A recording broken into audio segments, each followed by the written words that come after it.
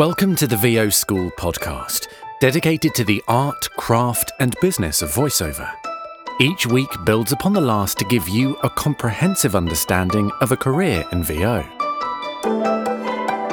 My name's Jamie Muffett. I'm a full-time voice talent and audio engineer, and I'll be joined by some of the industry's top professionals on both sides of the microphone to drill down and dig up the truth.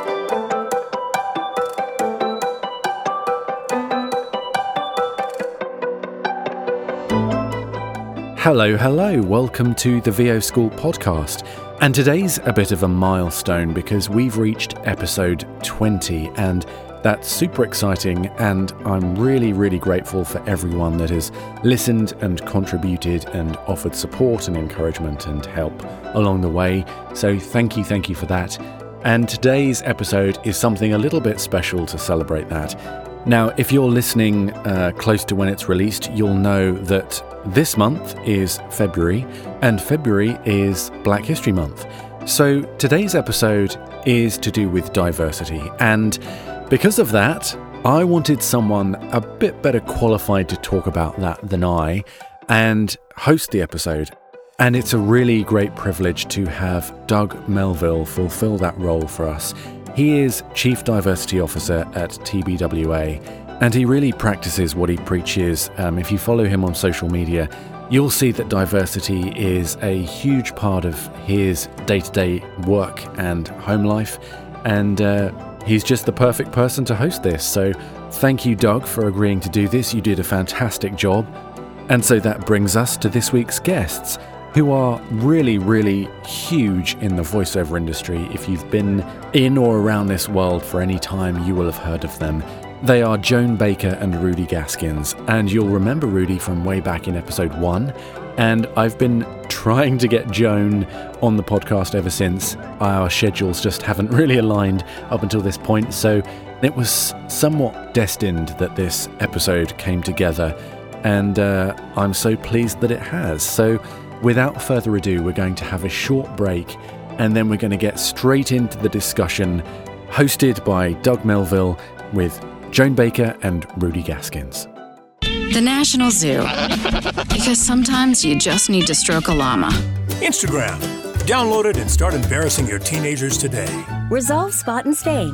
Because the dog's gonna drag his butt on the carpet. He just is. Engage the droid army with this LEGO Star Wars Republic fighter tank. Hi, it's J. Michael Collins, and these are just a few examples of the first-class demos my team and I are producing. If you'd like to have something similar, visit jmcvoiceover.com and click on the Demo Production tab to find out more. All right, well, I am honored to be sitting here today as a guest host for this podcast for our Black History Month special edition. So thank you so much for joining us today. Now, I want to make sure we're clear and people listening know who is in the studio today live. This is not done via satellite or on location. This is done indirect, in person, with all of us in the same studio, which is very exciting for me. And I'm with two special guests today. Rudy Gaskin, Emmy Award-winning producer, 20-year veteran of the voiceover industry, co-founder of the Society of Voice Arts and Sciences, which Good Morning America has dubbed the Oscars of voiceover. And you are joined by Joan Baker, best-selling international author of Secrets of Voiceover Success. Her voice and or likeness has appeared in over 20 films and video game titles, including the Sex and the City movie, which is one of my favorites, Shaft, Saturday Night Live, and a series of Grand Theft Auto titles. She's a triple threat, actress, voice, and dance. It is an honor to have you both here. And you're also the other co-founder of the Society of Voice Arts and Sciences. So, Doug, we heard Jamie couldn't get Jada Pinkett Smith or Will, and so they called us in. And so this is going to be off the cuff. Right. Now, we have no notes. We're just in here freestyling. And that was the second Shaft, actually, the new Samuel L. Jackson Shaft that Joan was in. I love that. I auditioned for John Singleton, and this is what I thought was funny. It was in Harlem. It was in a garage, and the garage was like echoey and stuff. Anyway, there was a long line, And I was auditioning to be the girlfriend of the original Shaft. And when it was my turn, I noticed when he came up to me, he literally did this cliche where the making the screen, framing the screen with your hands, framing my face, and as he was with his fingers, he was framing your face. I noticed he didn't do that with anyone else, but he was doing that with me. And as I was talking, I said, "Look, you don't even have to worry about me." I said, "I've been around. I can take care of anything you want me to do. It's no problem." Next thing you know, I got a phone call. I love this. I was on it. One of the best auditions I ever had, telling them how I'd be. Got that. Right? Now, how much does confidence play into auditions? Because the unique thing about your relationship with SOVAS, which is the acronym of the Society of Voice Arts and Sciences, and also your careers, is that every relationship is essentially a producer and talent, or a director and talent. So how do you know that you've nailed an audition, Joan? When you walk into a room, because you've gone across multiple verticals, so how do you know that you've nailed it? Well, how I know I've nailed it, I think, is one, I really do try to make a connection with whoever I'm auditioning with. Obviously, not everyone, resonates, but I really do try to break the ice, and I do try to break it with humor, because that not only helps them connect with me, but it also helps me really rise to the occasion in the room.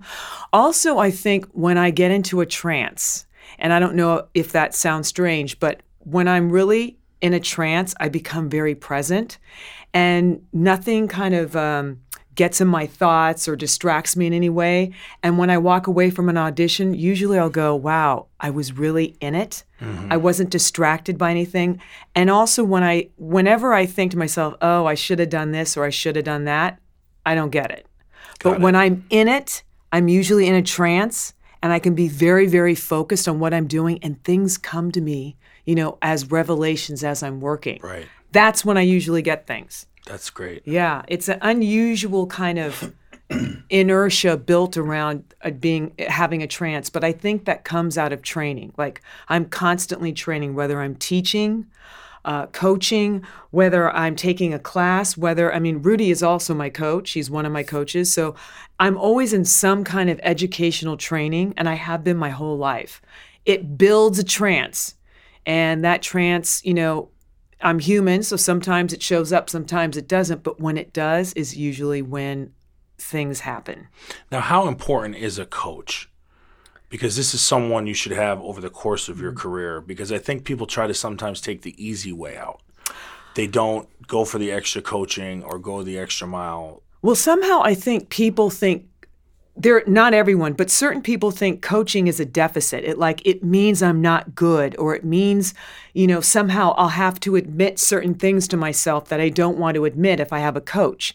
But I don't know any, and I mean I don't know any professional, whether they're in politics, whether they're in television, whether they're doing public speaking. I don't know one person that is successful that does not have a coach, or is not coaching, or is not being coached, or seeking out a coach. I don't know anyone. I don't care if you're a basketball player. I don't care what kind of athlete you are, in politics, whatever it may be, you have a coach. I remember I coached Johnny Cochran, the late Johnny Cochran. And one of the things that I got about him that I really appreciated was that he understood the value of education. And in this case, his education was me coaching him. So everything I said, he did, without ego, without blinking an eye, without questioning me about why am I saying this. He did everything I said. This is when he had a show on Court TV. As a matter of fact, Rudy was creative senior vice president there at the time. And so they were looking for him to get coached because he knew nothing about TV. But I do remember that at the time he was being coached, Court TV didn't want people to know he was being coached. But I thought that's a great thing to say, because it shows that everybody needs to have a coach. And it wasn't until after Court TV ended that we actually did an interview for Adweek, because I was talking to one of the writers there, and I had mentioned that I coached with Johnny Cochran, and they were so intrigued by that. They said, "Do you think Johnny would talk about it?" I said, "Yeah, I do." And there was an article written on it, because even though it's something that's behind the scenes so commonplace. Publicly, I guess it's not.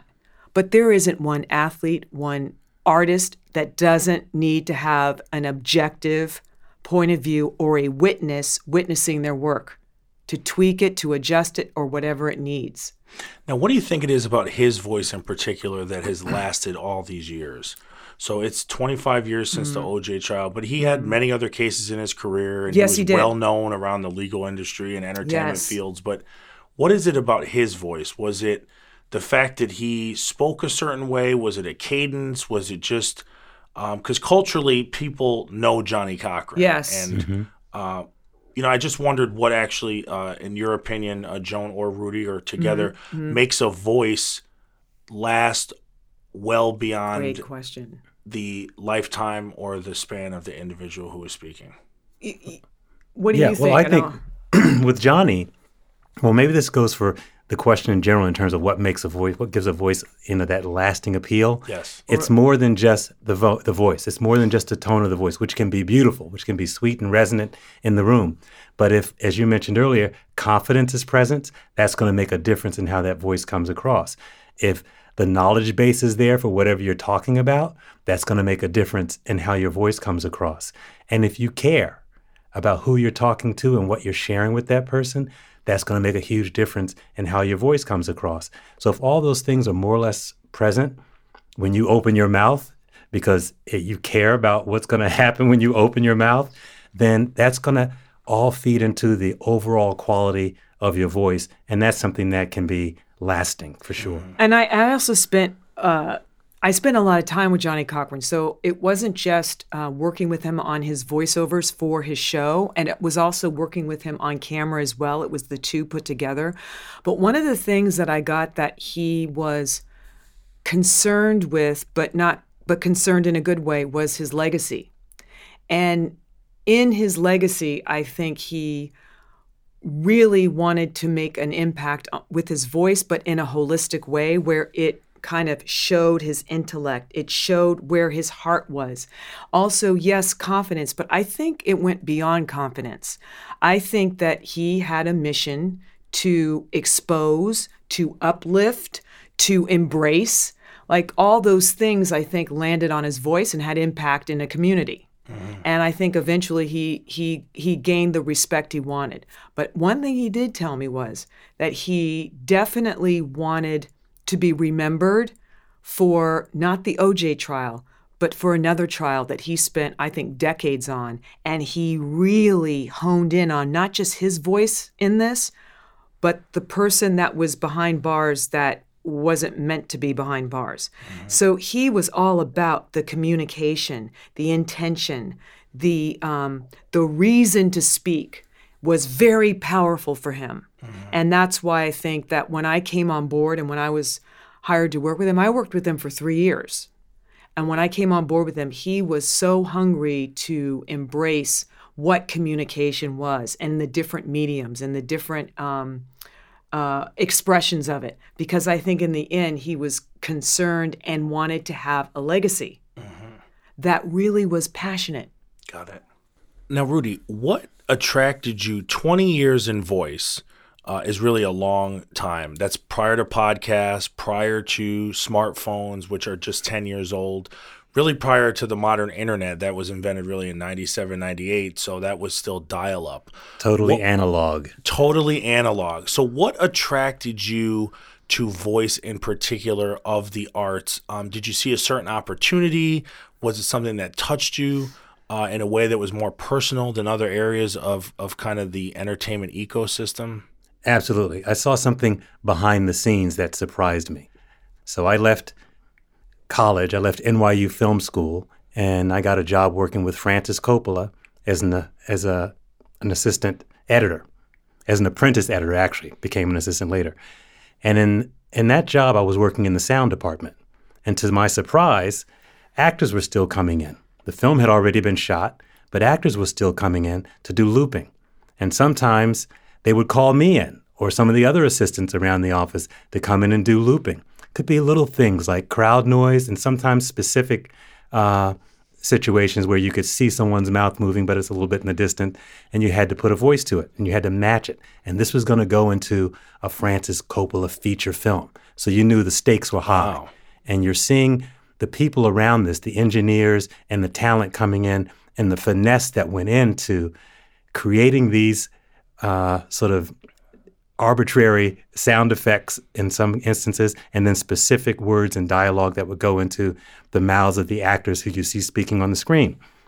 Watching that process and then being a part of actually building those reels, and knowing that I was going to sit down in the theater and see my name on the screen with Francis Coppola and see my work coming from that screen after, being a kid watching the movies, and then the biggest thing in your world when you see these big features, that really grabbed me.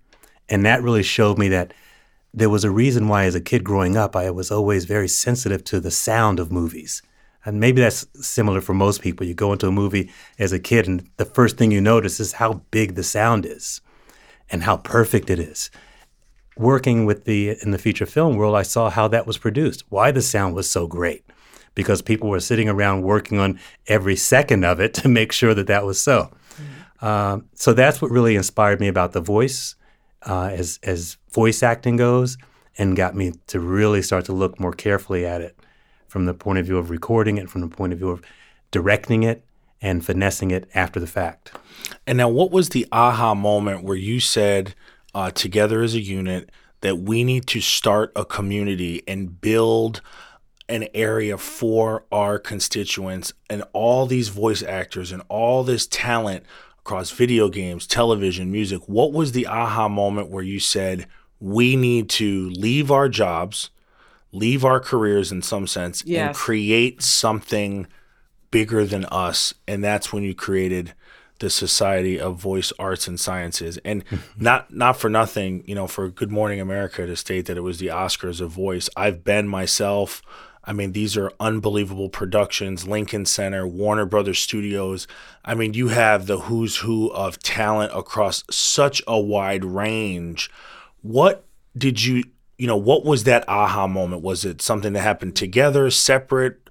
Was it something you went back and forth on? Because it's a huge commitment to put this together. Yeah. And I just wanted to kind of talk the listeners through that moment. It was, Joan may have a different take on this, but it was more organic than an aha moment. Got it. So, and in fact, if I were to go way back, the aha moment was when I realized that Joan and I, as a team, many years ago, watching her teach voice acting as well as, performing voice acting, even for me at ABC News and at Court TV and Food Network. But so I'm watching her work, but I'm also seeing her teach, and she would invite me into her classes to bring a producer's point of view. So we're working together now to help folks develop enough skills to become gainfully employed in voice acting. And so you're always looking for how do you make that happen? People are coming from a variety of backgrounds, and not everyone is necessarily inclined to voice acting, even though they're interested in it. Right. And so you're looking for how do you get them to that next level? How do you move them forward? So in a very organic way, we kept raising the stakes, improving our curriculum, and looking at how to work with individuals based on their specific learning needs. How do you tap into that and just be observant of that?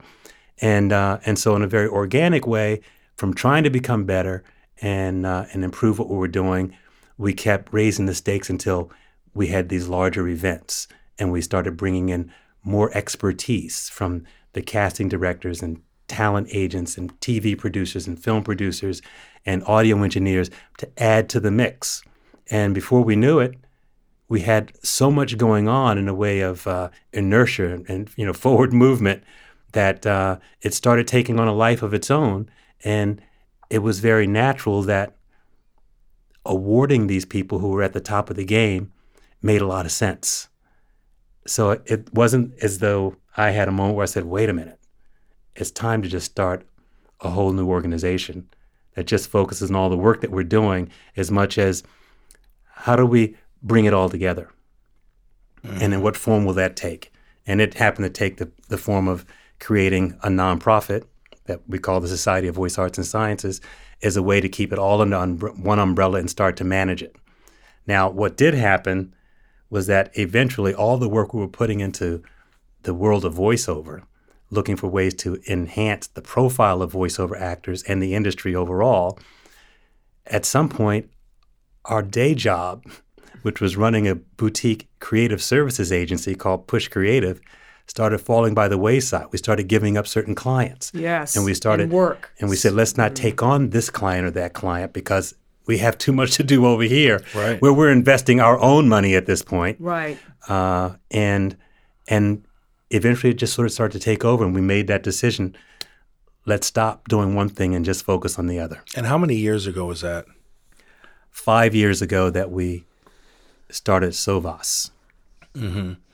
9 years ago that we started doing major voiceover events, little forums around the country, and it started to compete with the creative services agency. And before that, it started with Secrets of Voiceover Success. Now, that book is a community-based book, so it wasn't a book I wrote about myself, although that would have been fine, but I wanted to get the different successful people that I knew had ups and downs in their career, but how they had it work out. That just fascinated me because it was also what I was doing too, in terms of not just trying to figure out. Voiceover is a career behind the scenes, and it's in post-production, so no one really knows how it works. Most people fell into it from different areas. Right. But I found when I would go to auditions, and I would always talk to people about, their careers, especially because when I got into voiceover, I knew nothing about it. I never thought, it'd be a career. It was really another way to skin a cat for me because nobody was interested in the girl that had the light skin that you couldn't figure out if she was black or white or Latina. So there really was no box, and that's important in show business, that somehow you get fit into a box. I was never able to fit into a box. So I kind of looked at myself and my life, and I knew that at one point I was going to have to create. I didn't know it was called a platform at the time, but I knew I would have to create my own work. Yeah. And I really rebelled against that. I really felt upset about it because of the reason why. And the reason why was because no one knew what to do with me. It was always, you're so great, but no one knew what to do with me. I never quite could get the jobs because people would say to me, we don't know if you're, what exactly are you? So I knew the way my life was speaking to me that eventually I would have to create my own stuff. It wasn't until I met Rudy, and it wasn't until as time went on that started to manifest. And when that started to manifest, I gained much more confidence in myself. But Secrets of Voiceover Success really came out of the fact that my father passed away. Talk about voice. My father's voice was extinguished from Alzheimer's. And so when my dad passed away, and he was someone that was very instrumental in my life, not just career, but in my life. So I felt like in the grieving of him, I felt like, I really want to give back to a community that really opened themselves up to me, because before voiceover, no one was interested. I could not even get arrested. So once I got into voiceover and the doors opened, it was like the combination to the lock unlocked. And my father passed away. My career in voiceover started in 1991, and he passed away in 2003. So I thought, I really want to give back, and I also wanted to be able to give back to voices that also got extinguished through Alzheimer's. So the book isn't just a book around voiceover. It also includes people's voices that no longer are able to speak as well. And then the proceeds of my book go to Alzheimer's. To this day, it still does. So I just felt like, that really does reflect me, giving back to the community, creating a book that has diversity, that includes all kinds of voices and how they made it in voiceover. And it also includes inspiration from people with different degrees of Alzheimer's also are in the book as well. So it's kind of it's an unusual book, although it focuses on voiceover. So I would do book signings that included the people in the book. That was in 2005. That really started the road for both Rudy and I, who helped produce these book signings. And I started to think, oh, I'd love to do it at the Museum of the Moving Image because they're all about behind the scenes. And then we got a panel there. And Alan Coulter, who was the voice on David Letterman, I got him to host it, and I co-hosted it. And then we had a group of people from the book. So the book kept moving into different areas and different book signings, and it kind of it started to get a big following. And then the Learning Annex, which no longer exists, although I hear it's coming back, they came on board right away and they said, we'd love to do an event with you around your book. And so they named it Make Millions with Your Voice. And the way I could justify that was all the people on the panel, we all together made millions. So we started giving out advice, and I hosted that. Again, another kind of a vehicle that kind of organically came up around voice and around the kind of industry and the holistic expression of what the voice can do. That took off. And that organically became That's Voiceover. And then that organically grew into the Voice Arts Awards. One thing about the voiceover community was it was something that since I was in voiceover, people would say, how come there's no award show for voiceover? How come we don't get acknowledged for our work? Again, it's kind of an invisible industry that had not been acknowledged, although we are everywhere and we are promoting and embracing the services from all over everywhere. You hear voiceover everywhere. It's everywhere. And yet, taken for granted, not acknowledged. So these pieces came together over time. We never set out to actually do this, but it happened kind of organically. And Rudy and I, we brainstorm every step of the way because, again, even being Black, we individually know and we know together that you kind of have to be ahead of the pack in order to really get attention in any way or get acknowledged in a positive way. So we're constantly brainstorming how to create a better product, our own voices, our own talents, but also in everything, in all our endeavors. It was just kind of natural. Started from childhood, when people kind of dismiss you.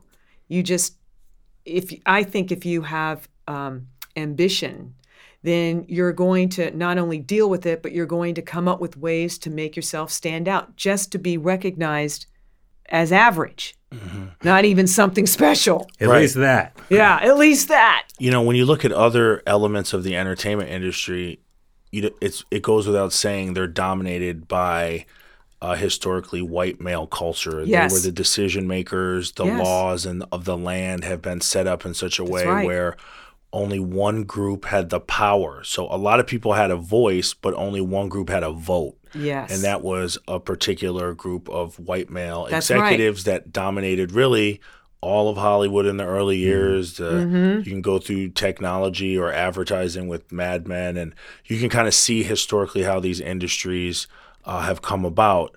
But this past year, I went to your show, and one thing that I saw that was so unbelievable, and NBC actually wrote a great piece on this because someone was at your show from NBC that you did not even know of. No. A reporter, because I ended up speaking with him later on in that evening, and he just went because he had heard about what was going on in the voiceover industry. And they wrote this amazing article about the diversity of the Voice Arts Awards and the inclusive nature by no design, essentially. Exactly. It was a natural reality. There was people in wheelchairs. There was a woman with a seeing eye dog. There were people there, and I sat there and I said, all these other industries are trying to find a pathway, break down barriers to entry to get more of the American population and global population included in the conversation. Yep.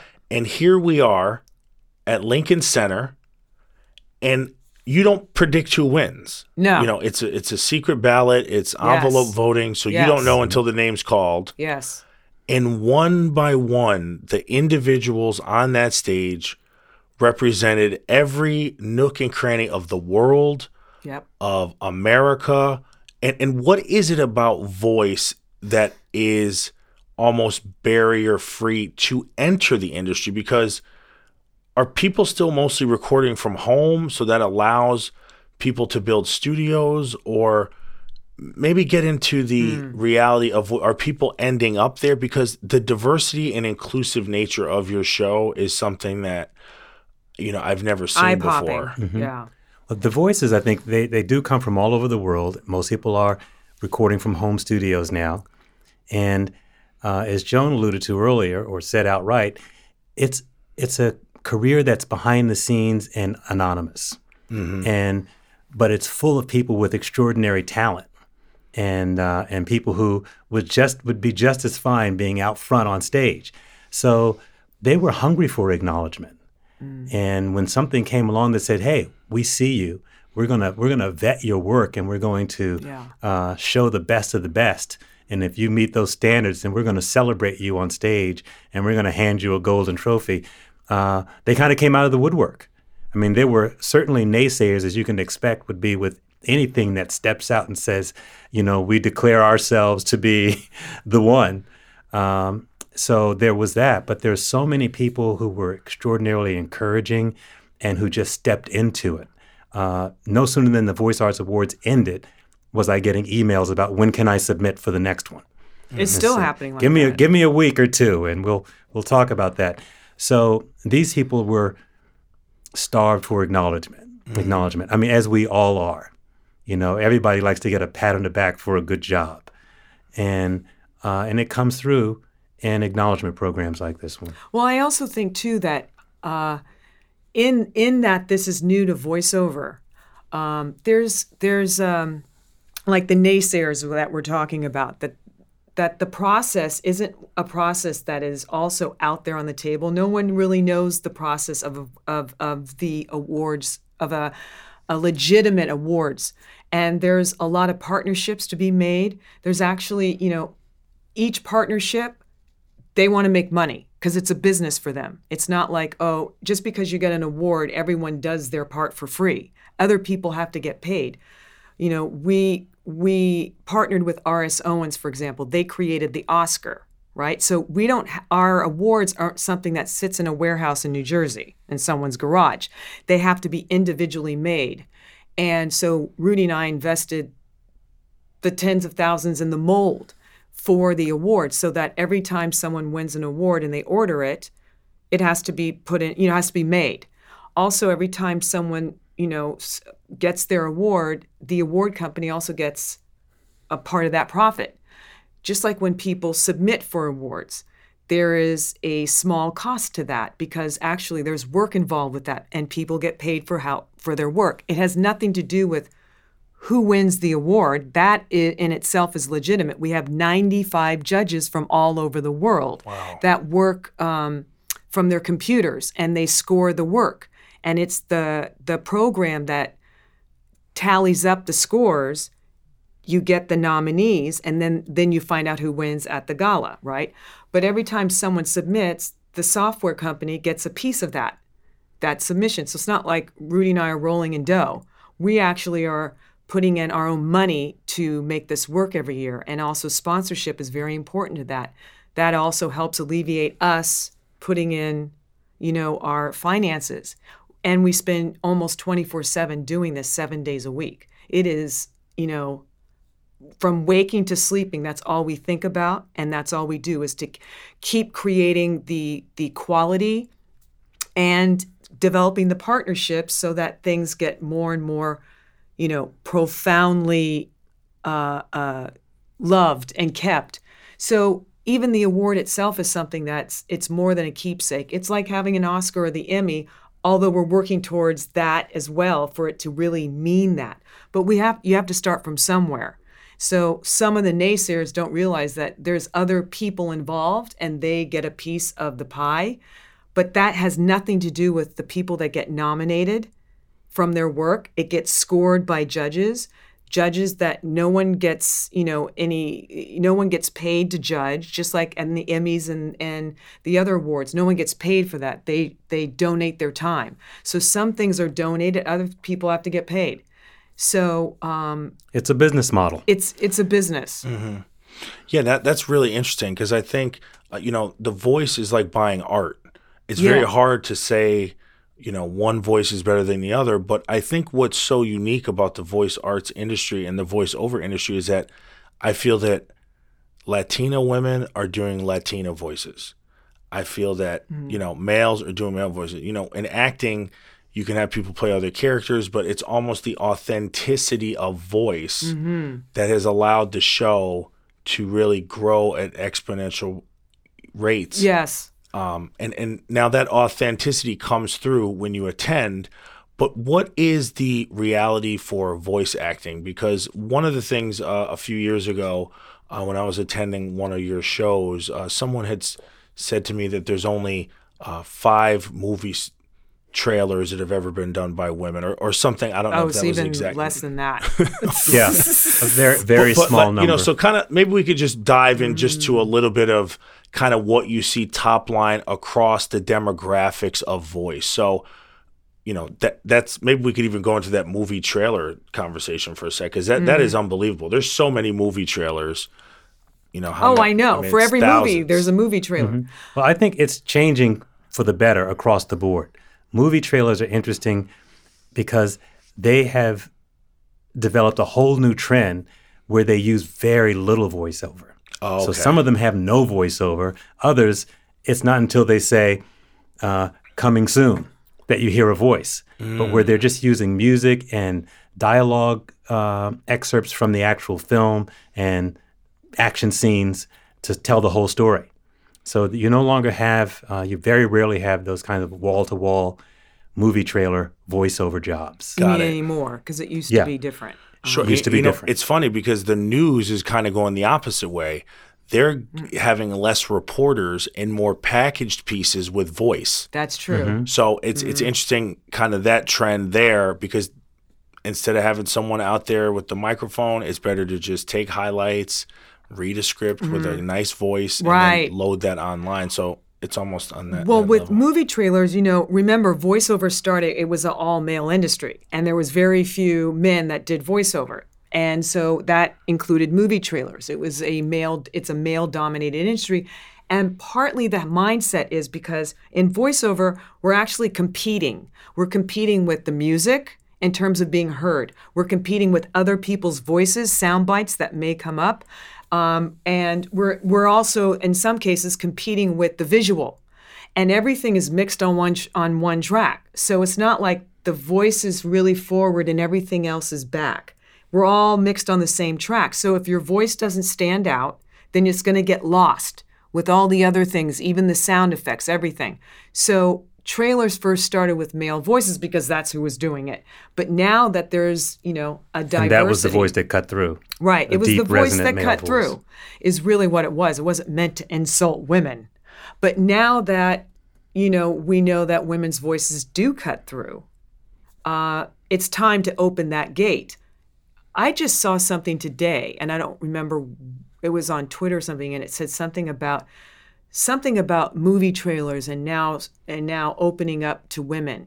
I didn't get a chance to read it, but I don't know if that's true, but it's been a very hard nut to crack. Also in voiceover too, sometimes because there's so much money at stake, right? Sometimes when the person in charge of hire, they won't rock the boat because they don't want to take a chance in case it doesn't work. They've wasted hundreds of thousands of dollars or tens of thousands of dollars. So people tend to not want to take a chance behind the scenes. So if men are doing trailers, they'll stick with the trailers. They're not itching to get a woman involved because they know that combination works. Over the habit. Yeah. I mean, I've also talked to creative directors and doing promos, and a lot of the TV networks kind of have that similar philosophy. Even though things may be changing and things also ebb and flow. So sometimes it looks like it's changing because they start use more women and then it goes back to men.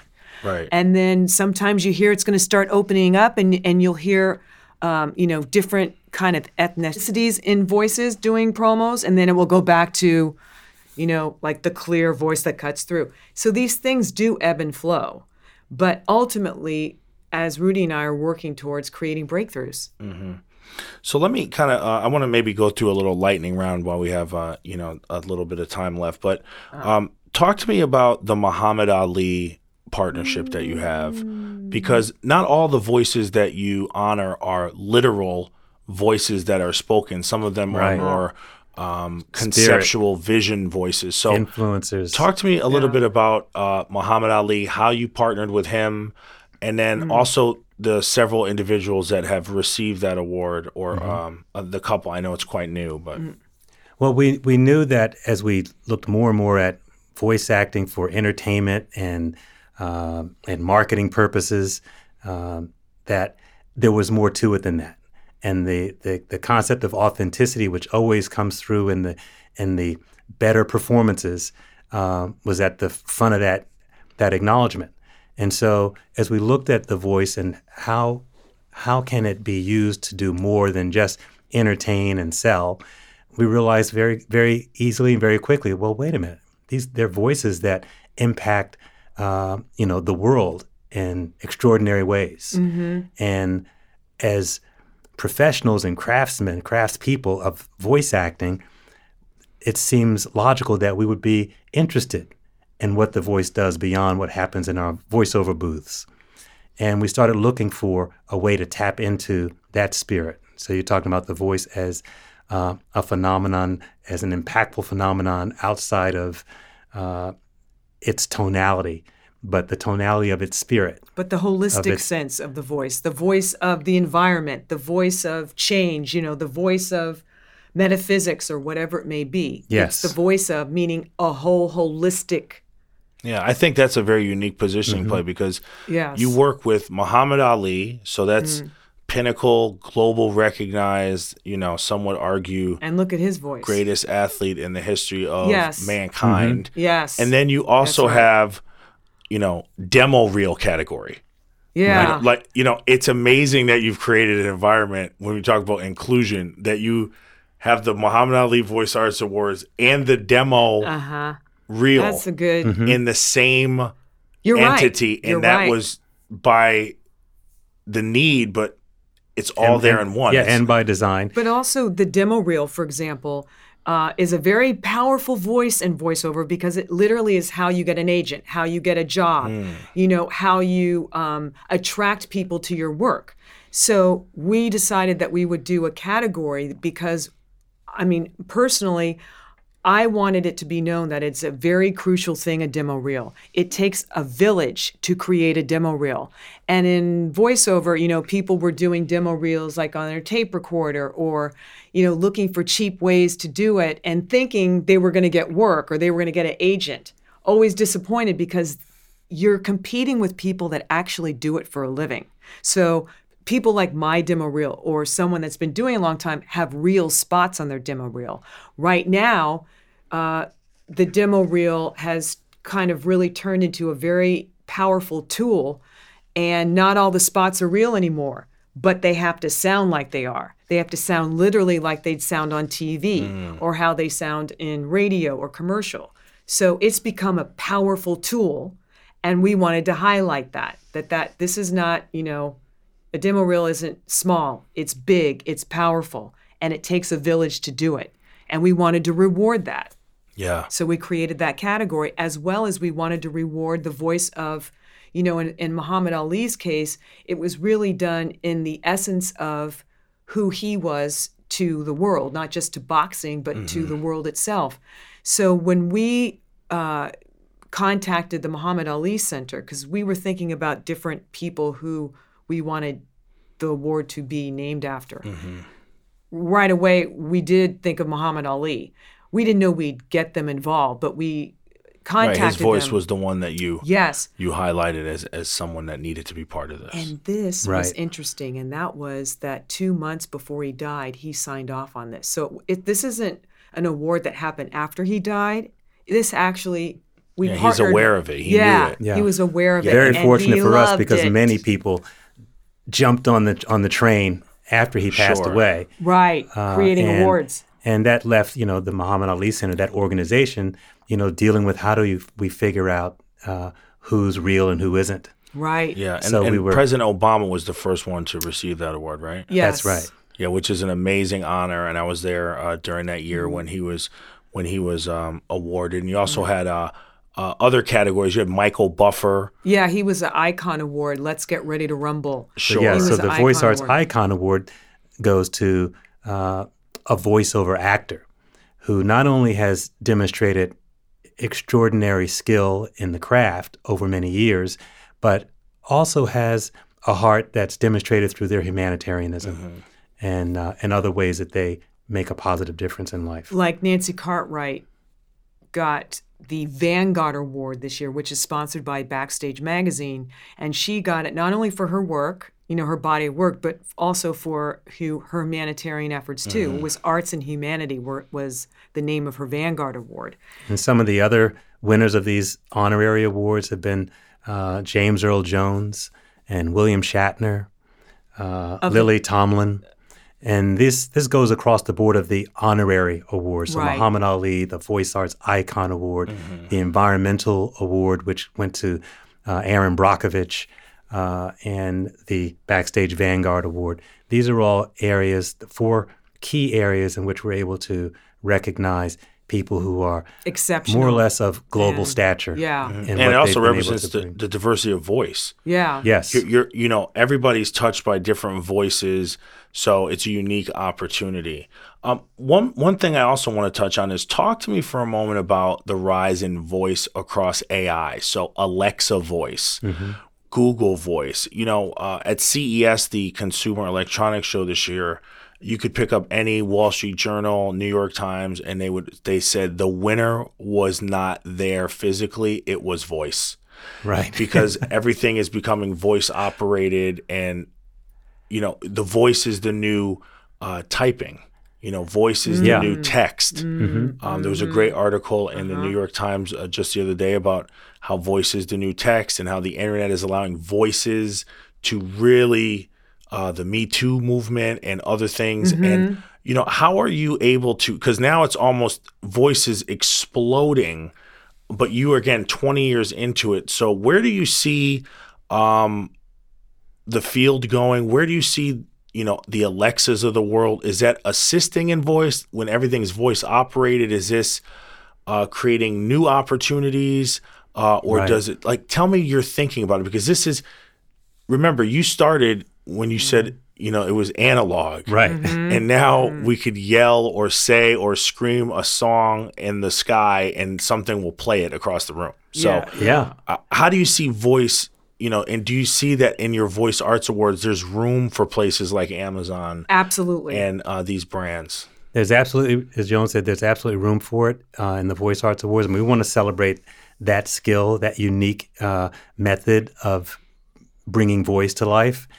I think with AI, for the most part right now, it's a mechanism for us to use our voices to get information, as opposed to in any way gauging how we use our voices as everyday consumers. So we have a tool. We can use our voice. It's easier than picking up an instrument and typing in something to just, as you said, holler out in the sky and get an answer. I think what will happen with AI, though, is that certainly more voices will come into being to help brands to create sound signatures for different brands and to be used in the same way that Alexa and Siri are being used. And at some point, it'll level out.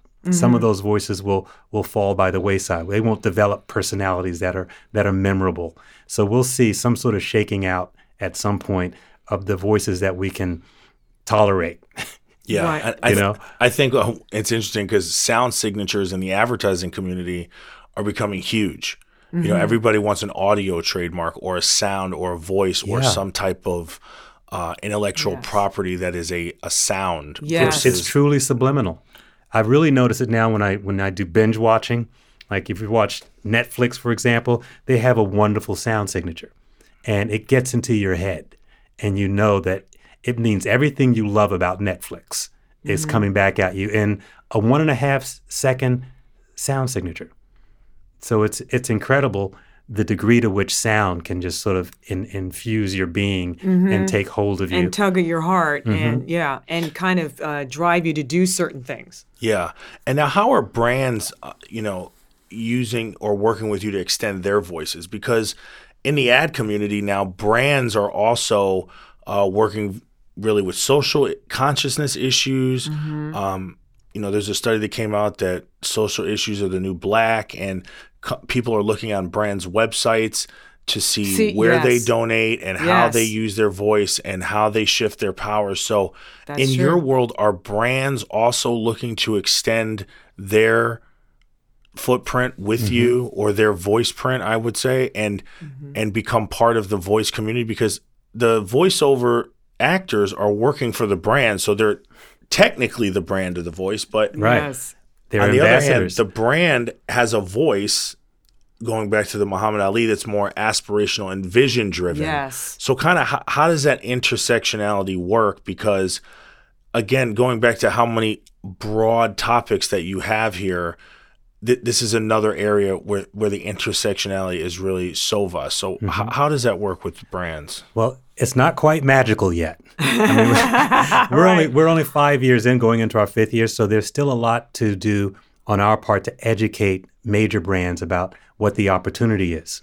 For those who have joined us as major sponsors, they're beginning to see, and you used the word, that there's a community here, that it's not scattershot, that when they get involved with us, they're tapping into a global community. But that's serious. That's serious about acknowledgement. That's serious about brands. That's serious about being the voice and embracing brands. That one thing that when I'm talking to sponsors, sometimes I'll say, you know what? Voiceover people are very, very loyal. You acknowledge them, they will never forget you. They won't. They will be loyal to you for life. And that is not a common, necessarily, thing that happens in communities, but it does happen in the voiceover community. And one of the reasons that it does happen, I believe, is that this is not a community that's been embraced by any major brands or by anybody. And yet we're everywhere. So all of a sudden, someone's paying attention to you and someone's showing you some love, and any smart brand would look at that and say, wait a minute, this is an opportunity for me to touch and be touched back, and immediately started to develop loyalty with this community. From a cultural standpoint, I compare you to, and what you've created, similar to when Don Cornelius created Soul Train. And he went to all these different areas and he said, no one is recording and capturing dance. And in 12 years after he started, this became the #1 show watched in America, because it was people that were looking for a community. And someone needed to create that community. And in an aspirational way. Sure. It's a fun environment. It's aspirational. Yes. But also you could imitate the clothes. You could imitate the moves. You could imitate the expression on people's face and learn kind of how to be cool or how to be it. Yeah. And in community, you have diversity. Yeah. You have people who are doing many different things, many different expertises and points of view and cultural backgrounds within the community. Yeah, it's amazing. I met Chocolate Rain when I was at one of the... That was hilarious. And celebrities were like, the Chocolate Rain guy is here. And I'm like, this is amazing. This show is amazing. Yeah. And now what's happening with audiobooks? I mean, is that a segment that's really growing as well? Because... I think it is really growing. And part of it you see happening just in their advertising. Yeah. You see they're Audible on TV now. Doing a lot more in that area. Audiobooks, yeah. But the other way I see it growing is the people I run into who are listening to audiobooks. It used to be that you almost never heard it except for maybe like self-help books. People would listen to gurus to talk to them about I loved it. Improving their lives. Yes. And that's very, inspirational stuff. But all the other stuff was, you sat down and you read it. And now it seems, I don't know, again, 30% of the people who I know are listening to audiobooks. Sure. And I think, and podcasts as well. That's becoming huge. Because these are huge, diverse groups where, everyone essentially has a representative. But are you seeing a lot more podcast entries and that vertical? Is that growing in your world? It's growing. It has grown, but I foresee it being major next year. Again, it's all an extension of voice. Right. The podcast, the audiobooks. even how it's infiltrating into community. Voice is becoming it, and voice in a holistic, transformational, and aspirational way is what's in right now. And I think as technology goes, if you look ahead, maybe 2 or 3 years, I'd be interested to get your thoughts on this as well. Yes. But no one's going to type everything. Everything is going to be voice. Yeah. Excellent news. Like why would you type it when you can just speak it? Yeah. What could be Sure. more instantaneous than that, except an implant in our brains that transmits messages to each other? Sure. We all need, and that's coming. We all need inspiration in today's world, I think. I think that's partly why also voice is so huge. We need inspiration. We need information just to get through the day. Constantly, Rudy and I are brainstorming about things, So I think on a global stage, voice is becoming huge because it's a source of inspiration. It's a source of guidance. It's a source of information. It's helping us gain many things in life that once upon a time you just didn't have. You didn't know what to do. You didn't know what, And also screen fatigue, we're kind of showing up. Yeah, screen fatigue. And just true. some trend reports that people want to, communicate. You can't tell inflection from a text. You can't screen at home. You're at the screen in the morning. So other things that we can do to That's right. use other senses and be more There's only active. so many emojis. Yeah. I believe voice is probably the most reliable source we have for kind of investigating and engaging what another person means and feels. Right. Yeah. That's without true. being able to see their face. Yes. I mean, in advertising, the conversational performance for commercials and promos and et cetera has become all the rage because it more closely fits what we're used to experiencing with our friends and family and in what real we life. trust. And what we trust. And so, the voice is that all the more significant because we realize that consumers understand the voice. They can gauge it and judge it on their own. Sure. They don't need help with that. They hear it and they say, okay, scam. Or they hear it and they say, sounds real. They know. Mm-hmm. Yeah, no, it's another level of kind of a litmus test of credibility, hearing the voice and being part of it. Now, just as we wrap up here, tell me some things that you think 2 years, 5 years, kind of let's look in the looking glass ahead in your world. You spent 20 years in the industry, both you, Joan, triple threat across different artistic endeavors. Tell me what you're kind of seeing or maybe predicting some things down the road 3 to 5 years from now. Well, one would be hearing and seeing the Voice Arts Awards across all the many screens that we interact with. Mm-hmm. And so whether that's television or YouTube or whatever the screen, it doesn't really matter the mechanism as much as it does that there's a screen where you can see and hear. Yeah. So this year, Ovation TV will be live streaming the Voice Arts Awards on their network, and they're going to be working in conjunction with other sponsors of ours to cross-promote. Mm-hmm. So there's a great big opening there for sponsors to grow their footprint with us. But that would be one major force, is to see us across all the many screens and having people be able to interact with us. I also think it's going to become more and more inclusive. For example, we're now talking to the Society for the Preservation of Japanese Animation. Japanese animation, and they're interested in coming on board and expressing their art form, which is animation, Japanese animation. Sure. So that could mean licensing, because we can't run but so many award shows, and especially in languages that we're not familiar with, which it takes a huge village to run one of these shows. So, but the Society for the Preservation of Japanese Anime, they're interested in licensing the Voice Arts Awards so they can do the same show in Japan.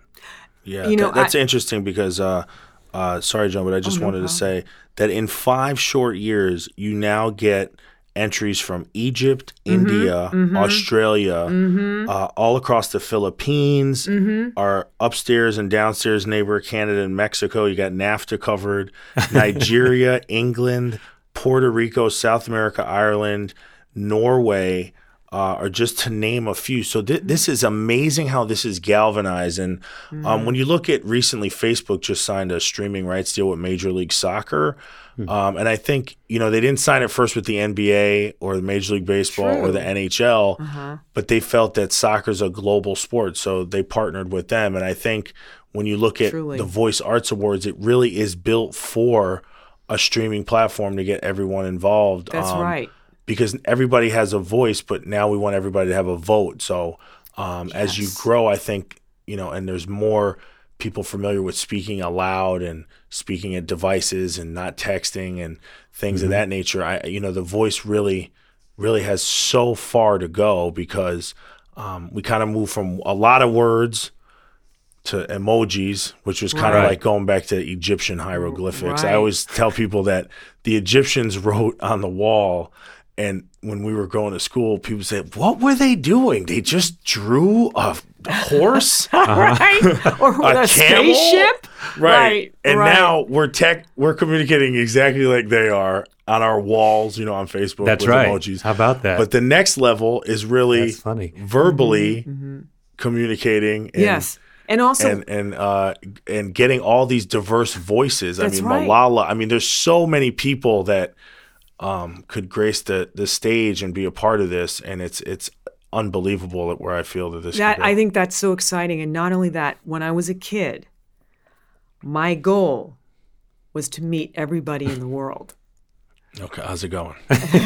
It's actually going well. With that. It's actually, and I think about the Voice Arts Award, and I think that actually could have been, what I thought about as a kid, and I really was serious. I wanted to meet everyone in the world. I used to daydream about it. This actually is a vehicle for that without even realizing it. That's kind of what Mark Zuckerberg has done with Facebook. No, that's amazing.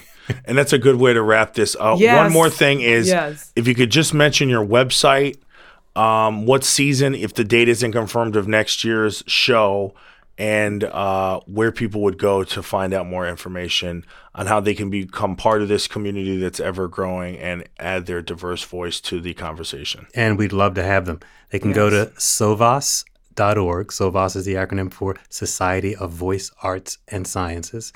So it's SOV as in Victor, AS.org. And there's lots of information there. The next show will be in November 2018 on the 17th and 18th, Saturday and Sunday at Warner Brothers Theaters in Los Angeles. Okay, that's exciting. That's an amazing venue. Yes. Well, thank you both so much for coming in. I hope you weren't disappointed it wasn't Jada and Will and that it was me and Rudy. No, I've already forgot. Actually, I think Jada and Will, they just got here. They just got here. They're waiting in the waiting room. Thank you both so much for coming today. Thank you so much. The mind of Doug Melville, I tell you, it has a voice that's impactful. It's gold, baby. That's right. All right, thank you.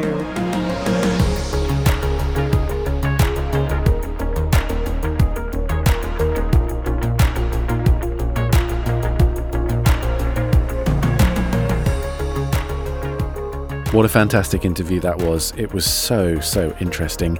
Thank you to everyone involved, Doug for hosting, and of course, Joan and Rudy for being guests on the show. Also, thank you to Sam at Lotus Productions for engineering. I really don't know what to say to add to that. I just hope that was really enlightening to you and empowering and interesting. To follow up on what they were talking about right at the end there, if you want to find out more about the Society of Voice Arts and Sciences, you can go to sovas.org, SOVAS.org. And Doug has his own podcast, which you should definitely check out. He's had Snoop on there. He's had Alan Yang, who is a writer. He co-wrote Master of None. So look that up. It is the Disruptor series. I think it's hosted on Podbean, but I'm pretty sure you can find it on iTunes and all those other places too. We will be back again next week with another episode, and I'm going to be recording that tomorrow, and I'll be putting out the details on Monday, and that's that. So I hope you enjoyed this episode, and I'll see you next time. Thanks very much. Bye.